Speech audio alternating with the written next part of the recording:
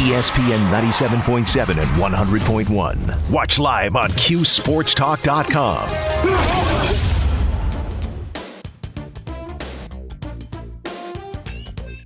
Welcome back to Orange Nation. Our artist today, Paula Abdul. We gonna straight up bet the Chiefs? I don't know. We're going to find out. We're gonna straight up bet the Eagles. With that, I do get it. Let's bring in our final guest of the show, final guest of the week, our good friend John Ryan. You can check out his work at thepredictiveplaybook.com. You can DM him on Twitter, John Ryan Sports 1. You can also email him, johnryansports@gmail.com. If you mention Orange Nation, he'll give you his Super Bowl betting resources and his tips for free. And it's a big weekend ahead, and John is on a roll himself. He is 18-5 against the spread for 77% winning Super Bowl best bets, and of late he has been very successful as well. As we bring on our good friend John Ryan. And all right, John, so everybody wants to know how do you go about approaching the Super Bowl, and you know, in terms of what you're looking for and where you're looking for the value in the big game. Well, it is a tough handicap because the market becomes so efficient over the course of the year that it's spot on what the betting public is going to have for a number.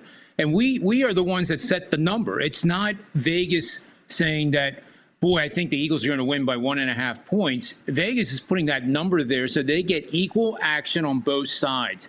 The line opened at Kansas City -1, and within like 20 minutes, it went to -2 Eagles, and been oscillating 2.5, mainly 1.5, and now it seems just set in stone at 1.5.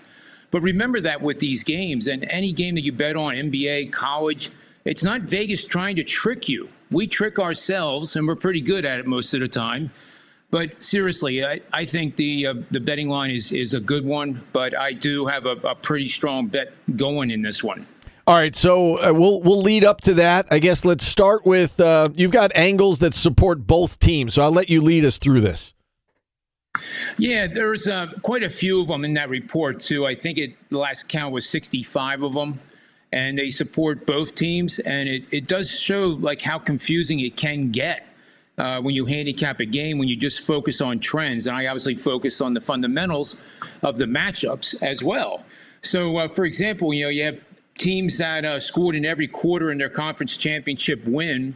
Both the Chiefs and the Eagles did that. The under is 13-7, 65% in the Super Bowl. So that leans pretty good on the under. The team that has averaged fewer than 2 drop passes per game during the regular season, 3-4 straight up and against the spread. But the under is a perfect 7-0. The team that averaged more points scored in the third quarter, which is the Chiefs. They have gone 4-8 straight up, 3-9 against the number, and 5-7 over under. And if the total in the Super Bowl was 50 or more, the higher scoring third quarter team is only 2-5 straight up against the spread, but the under again 6-1. Andy Reid 11-5-1 over the total in games away from Arrowhead, including the playoffs, when facing a team that commits 1 or fewer turnovers per game, which is the Eagles, of course. And that's from week 9 on out, including the playoffs. And the Eagles themselves are 36-8-1, 82% in games in which they and their opponent both have scored 20 points in all games played over the last 5 seasons. So that's a sampling there. I have a lot more, but I don't know how much time we have. Well, John, I've got a question for you. You look at numbers and trends, and if this team has done this, this is what it means to you. How much do you take into account injuries when you're making these bets? Because the Chiefs, for example, we know that they're banged up with their wide receiving core. We don't know exactly who's going to play, who's going to be limited. There's a chance, they could be down several wide receivers. How do you take that into account when you are looking at these trends, that the team might look a little bit different on Super Bowl Sunday than maybe it did in the conference championship game? It's a great question. It certainly is. I assume that the injuries and also any news is baked into the numbers. And Gotcha. It's similar to my career on Wall Street. You're looking at Apple Computer, waiting for the earnings report to come out. The next day, that number, the price of the stock, reflects what the earnings report was and everything we know at that point. So I think the injuries here are significant. I am a little bit surprised. I was actually a little concerned because over 2 weeks, as you guys know, I've been consistently on the Eagles, but then your mind starts playing with you, having 2 weeks to think about it, and then all of a sudden, I started thinking, well, maybe this isn't a good bet. Maybe I should reconsider and look at it again. And you can drive yourself nuts. So I stopped doing that about 15 years ago, and I run the models and I do the work, and I never changed my mind. But I think the injuries are significant. I think that makes the value on the Eagles even better.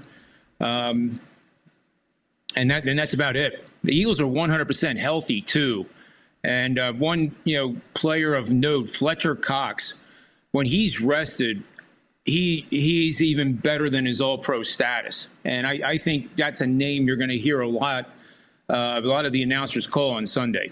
All right, let's get to the player props then. Paulie and I were just going over some of the player props in the last segment of what you can bet. Are there any of these that jump out to you, whether it's anytime touchdown scorer or how many field goals they're going to be, right? Any of these that you think there's really good value and that you've got your eye on?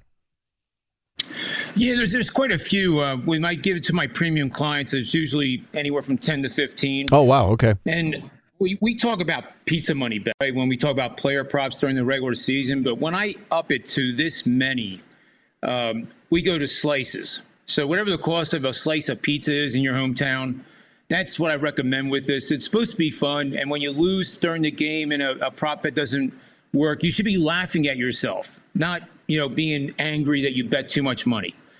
So anyway, offensive lineman, you got to love this one. Offensive lineman to score a receiving touchdown, 4-1.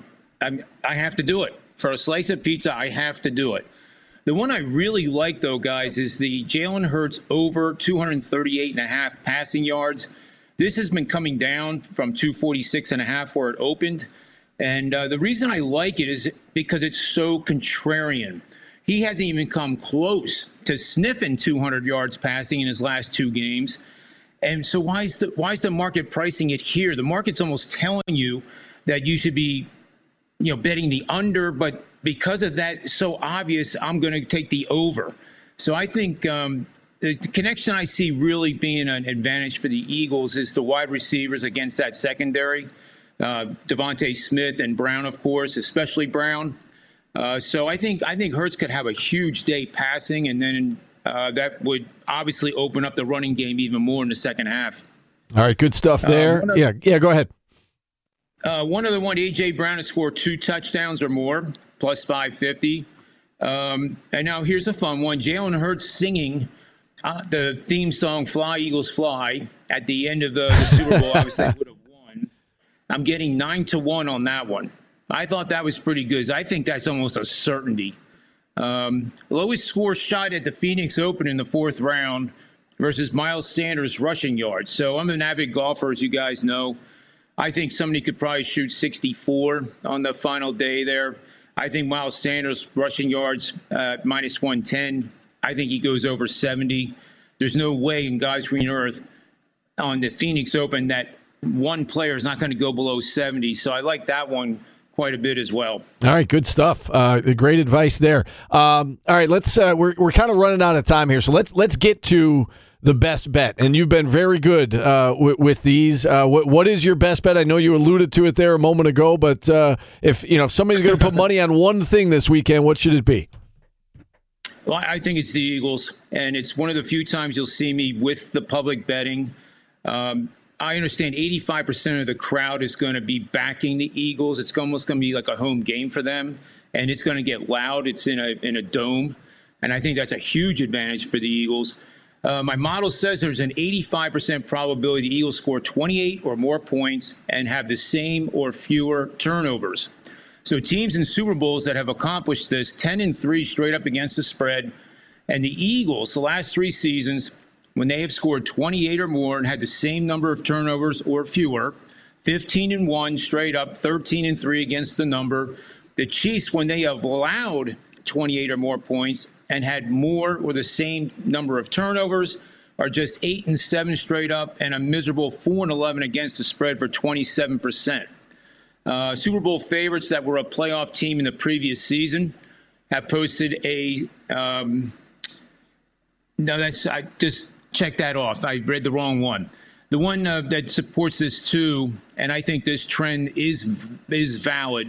Statistically, it has a meaningful value to it. The league MVP is just 6-15 straight up, 5-15-1 against the number, and 0-7 against the spread and straight up the last 20 Super Bowls. And we know that Mahomes won the award. And the last time anybody won the MVP, the last time was Kurt Warner with the Best Show on Turf LA Rams in 1999. And I think that is one of the best trends out of that whole resource that I have. All right. Good stuff as always, John. We appreciate you coming on. Enjoy the weekend. Enjoy the Super Bowl. We'll talk to you again next week. You got it. Thanks a lot. Have a great weekend. All right, you as well. And again, you can follow him on Twitter at John Ryan Sports 1. You can email him, johnryansports@gmail.com. Mention Orange Nation, and he'll help you out with some free advice. We got to take our final time out. We'll wrap things up next on ESPN Radio.